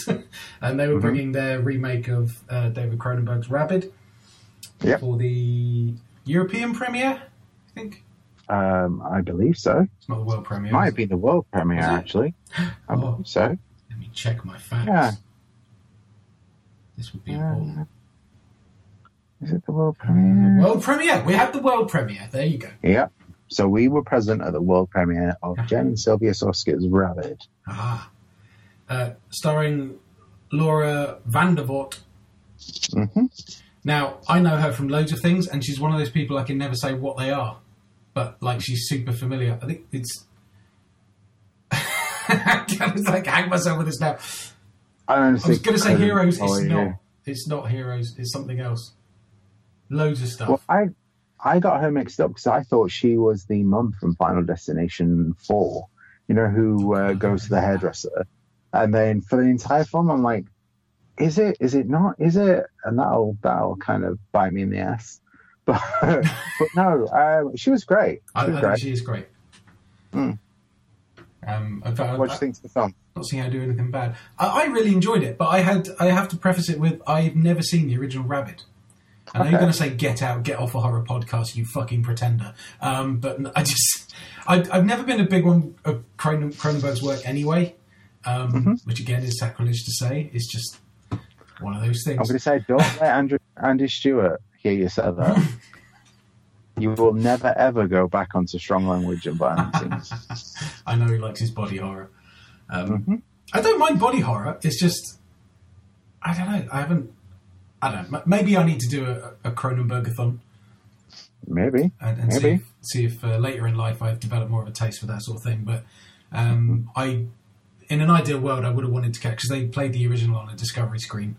I would have been good to double bill that, really, I think. But then maybe not, because then I would have been comparing it. I know there are a hell of a lot of references in it. They love his work and paid great homage to him as a filmmaker and his past works and stuff like that with it. In terms of just me watching it as a new film with no context, I really enjoyed it. It was appropriately batshit at the end. Nice and gruesome in places. I hate to say this in case those sisters ever hear it and then kill me next time they see me, like they'll remember meeting me. But I did get the noddies halfway through, but that was not the film. That was just, it was Monday afternoon after 3 days of about 3 hours sleep. So I was fighting it a bit. So the more sort of rabbidy bits where people are getting sort of torn up in larger settings. The bigger set pieces, really, I probably missed. But I think the more nuanced parts of the story I got to, soak up. So I didn't really miss anything, if that makes any sense. Yeah, I totally get that.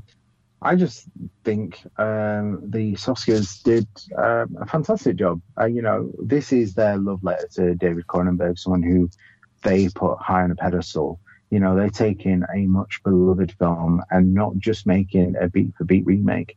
They've reinvented the story. They've put their own spin on, kind of updating it as well, taking on current themes that are happening. And as a result of that, have delivered a film which not only looks great, it's well acted, the gore is fantastic, the body horror that it tries to emulate, spot on, absolutely fantastic. It's a must-watch for all Cronenberg fans.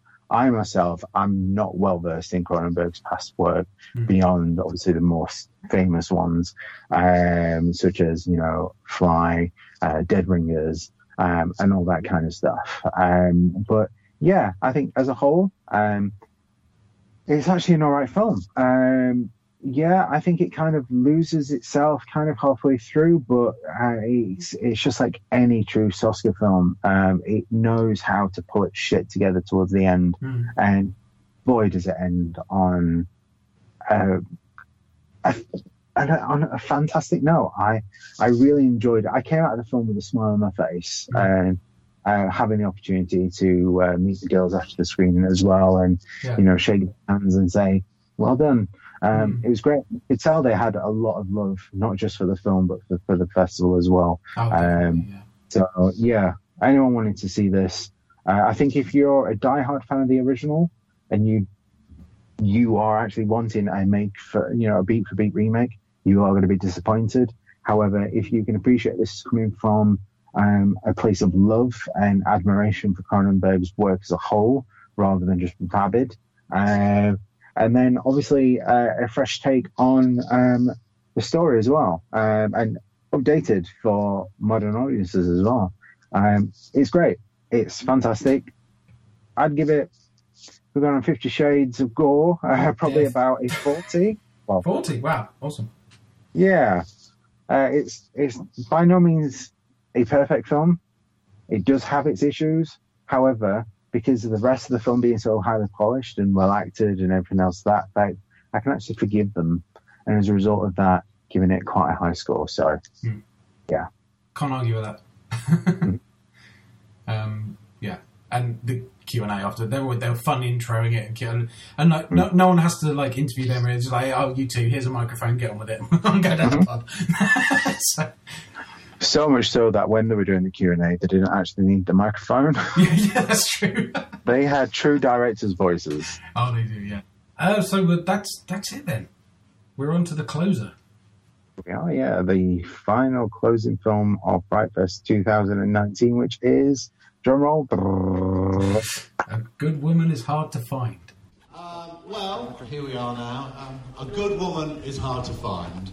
Well, that's the excuse I've been using to my mother.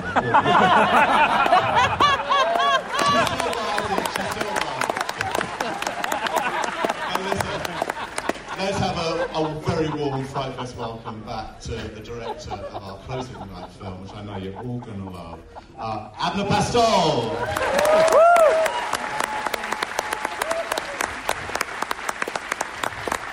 Hey, greetings, sir.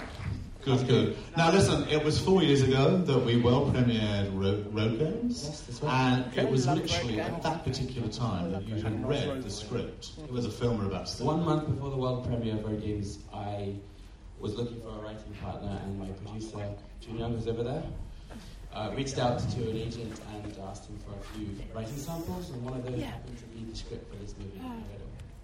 Right, but 4 years later, here we are with the world premiere of Road Games. So it was a tough film to get together for you, really. It's incredibly difficult, but I won't bore you with the details of that. But what you can bore us with is Sarah Bolger, who actually gives one of the most electrifying performances I think you'll have seen all weekend. And in an alternate universe, as I've said to you before, she would be Oscar nominated for this role. There's no question. I mean, I absolutely love her. Should be. Huh? Should be, not would be. Should be. Should be in this one. Okay. Stop being so boring. Honestly, play the game. I'll just... Yes, come back in and start. No, listen. So, so you shot in Belfast? Yes, it's a co-production with Belgium. So we shot half the movie in Belfast. Who was that? And half the movie on a set in Belgium. So it's a Belgian Belfast co-production. That's a word. That's something you don't hear very often, is it? So, I mean, all good. And how was it? I mean, you'd shown Sarah the script quite early on. Yeah, because when I read the script, she's the only person I could imagine in this role. So we sent the script to her, and she responded. Within 24 hours of sending it to her, we were talking about the character, and she attached herself to the project. And you actually thought about her, because of course in the same year of Road Games we showed Emily. That's right. Which she was so brilliant in too. Yeah, as a psychotic babysitter. A psychotic babysitter. And now, of course, she's not. Ooh. Well, there you go. The insight to the mind of a creative person. But no, listen. So you've got some other people here from the film. So Yes, to not as introduce many as them. it says up there, though. Oh, I didn't even notice those. We have Matt Hoosty, composer, also known as Makeup and Vanity Set. Makeup and Vanity Set. And we have Jin Young, our producer. I don't know where Richard Bell is, our DOP. He should be here. I don't know. And I must say, Ronan Blaney, our screenwriter.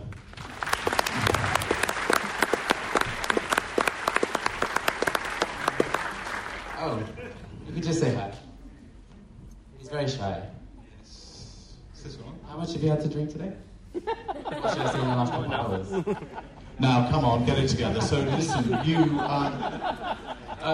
Yes. Abner read your script, and he really liked it, and actually, even more so, wanted to actually direct it and work with you. That's essentially how this worked, right? Yeah, because I'd only written the script and I sent it to my agent, and Gene Young walked into his office about a day later, and then Abner read it about 24 hours after that, so that was the quickest turnaround I'd ever had. And within 48 hours, this script was Made. Right. We might actually need subtitles for you, I have to say. But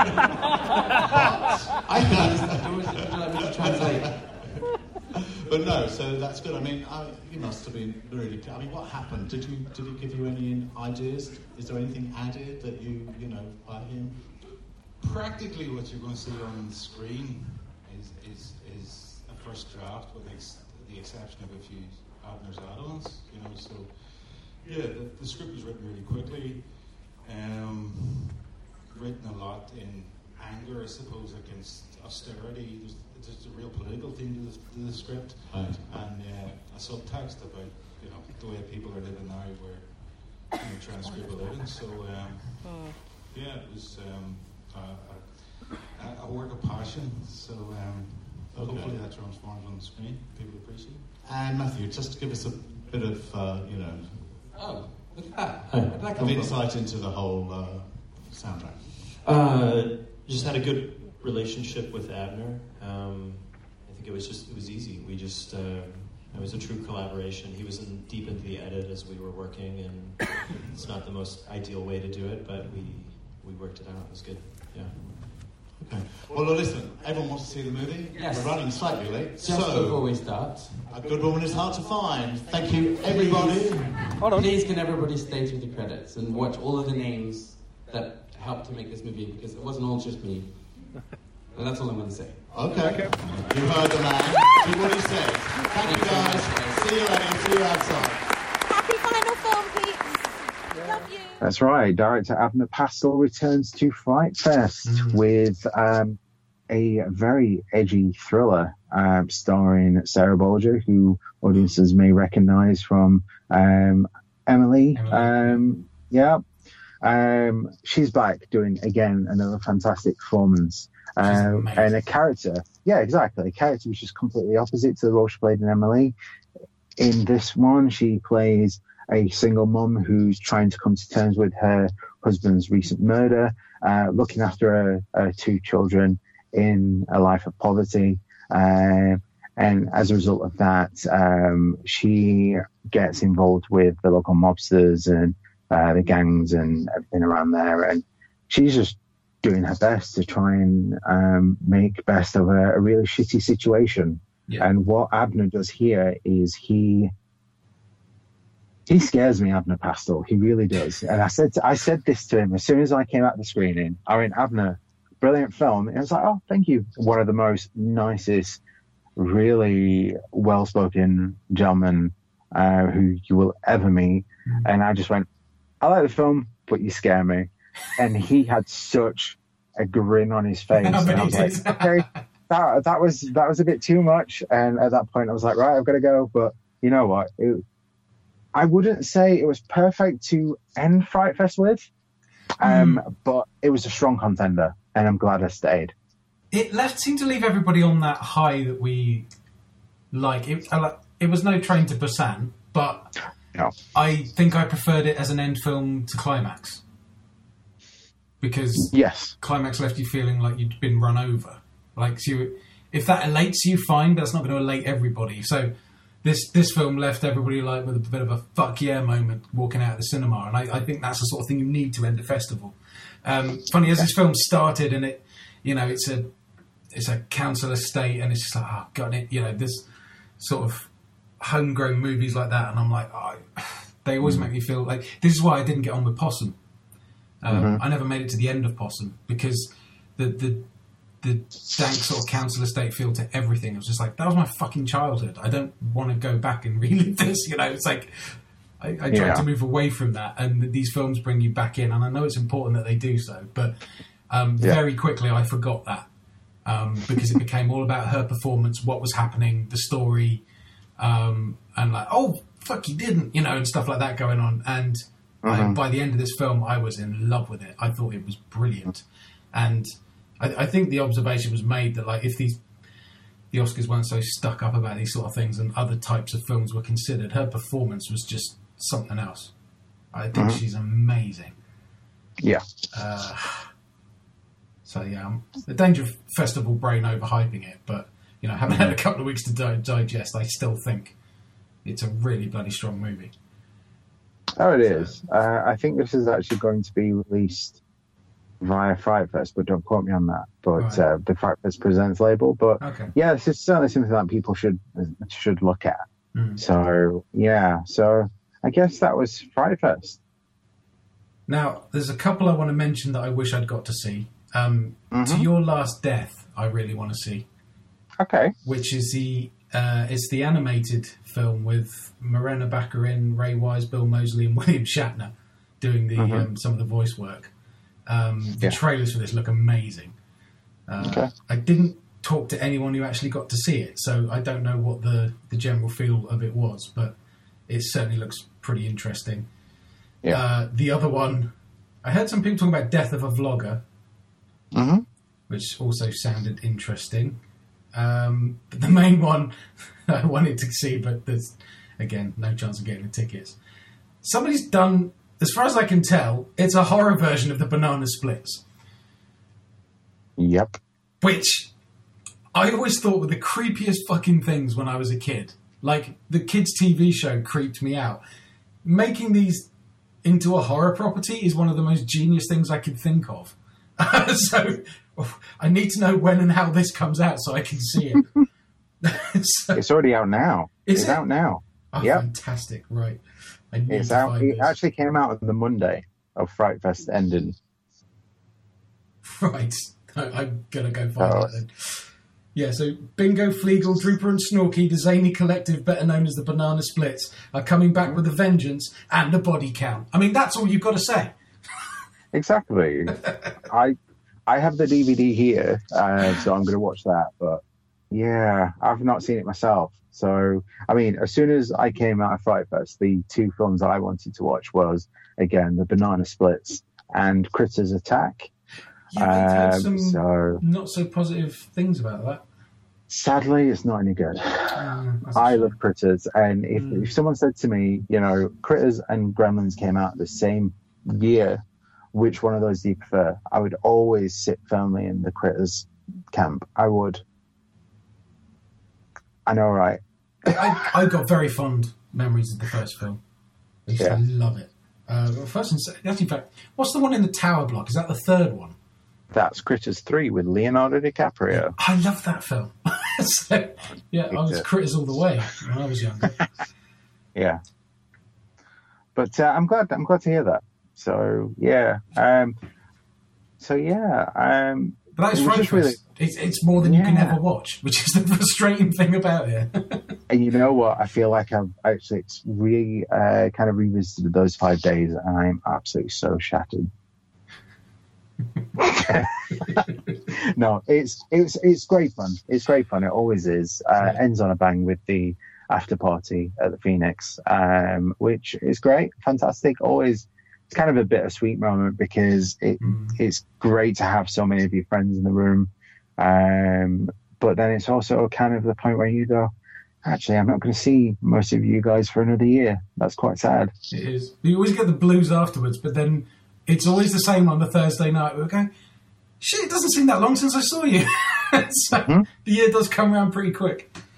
So exactly. So it's made easier by Halloween and Glasgow, FrightFest Glasgow, if you can do them, but they're getting increasingly difficult for me these days to hit, so it really is sort of becoming a yearly engagement for me at the moment. But yeah, well, that's life though, isn't it? So yeah, but this is not to be missed, honestly. It's but still, the most fucking stressful day of the year is always the getting the tickets day. I hate it.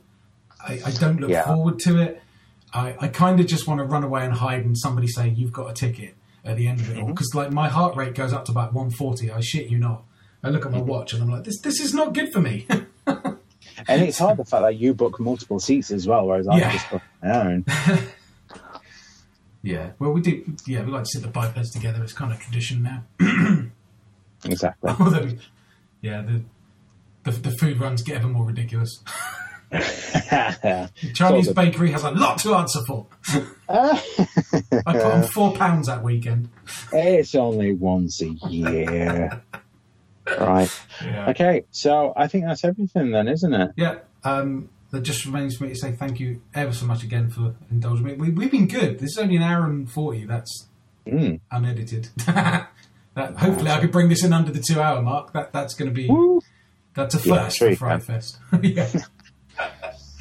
So, well, we will have to do a pick-up show on some of those films we've mentioned that we're going to try and get hold of and see, if you're up for it. Yeah, maybe we could do like a top 5, I don't know, missed favourites from FrightFest or something like that. Yeah, then we're going to do that across years, actually, because there's still some I haven't called from previous years. So, yeah, exactly. Yeah, we should do that. Cool. Yeah. Well, thank you very much, sir. It was a pleasure. Everybody listening, if you want to send email, you can send it to the littlepodofhorrors@gmail.com. Big thank you to the Legion Network for having us aboard. And this will be the first of many, I promise. I don't know what the release schedule is going to be yet, but there will be more. And it is festival season, so that's definitely a thing. Mm-hmm. And we'll catch you next time. Thank you. The dog hates your singing. We know how you Listen, feel. guys, what can we say? Thank you for making this 20th anniversary year one of the best ever and one of the most special for us. And I'm so glad you had a great time with all the movies we showed. So thank you so much. We love you! Thank you! We've said it before, we're going to say it again. For all of you who've been with us for the long haul, thank you so much. It means so much to us when you come up and thank us for everything that we've done. But to be honest with you, we owe you that as well, because we could not have done this without you, and we will never ever stop saying that. So thank you again so much.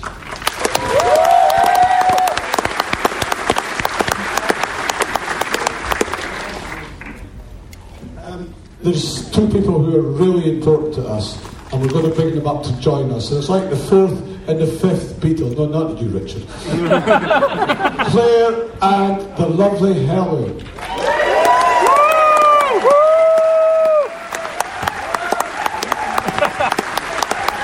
Now, literally, those 2 do everything I used to do to make these 3 look fabulous.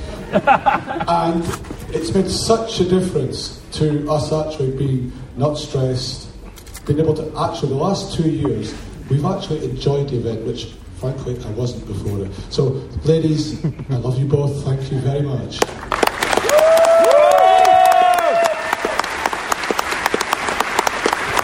And yes, Richard, we love you too. I just want to say, having people here that help us, really invaluable help. I like to plug my PR bloke who is just amazing. Paul Smith, take a hand. Sorry, what? My wedding.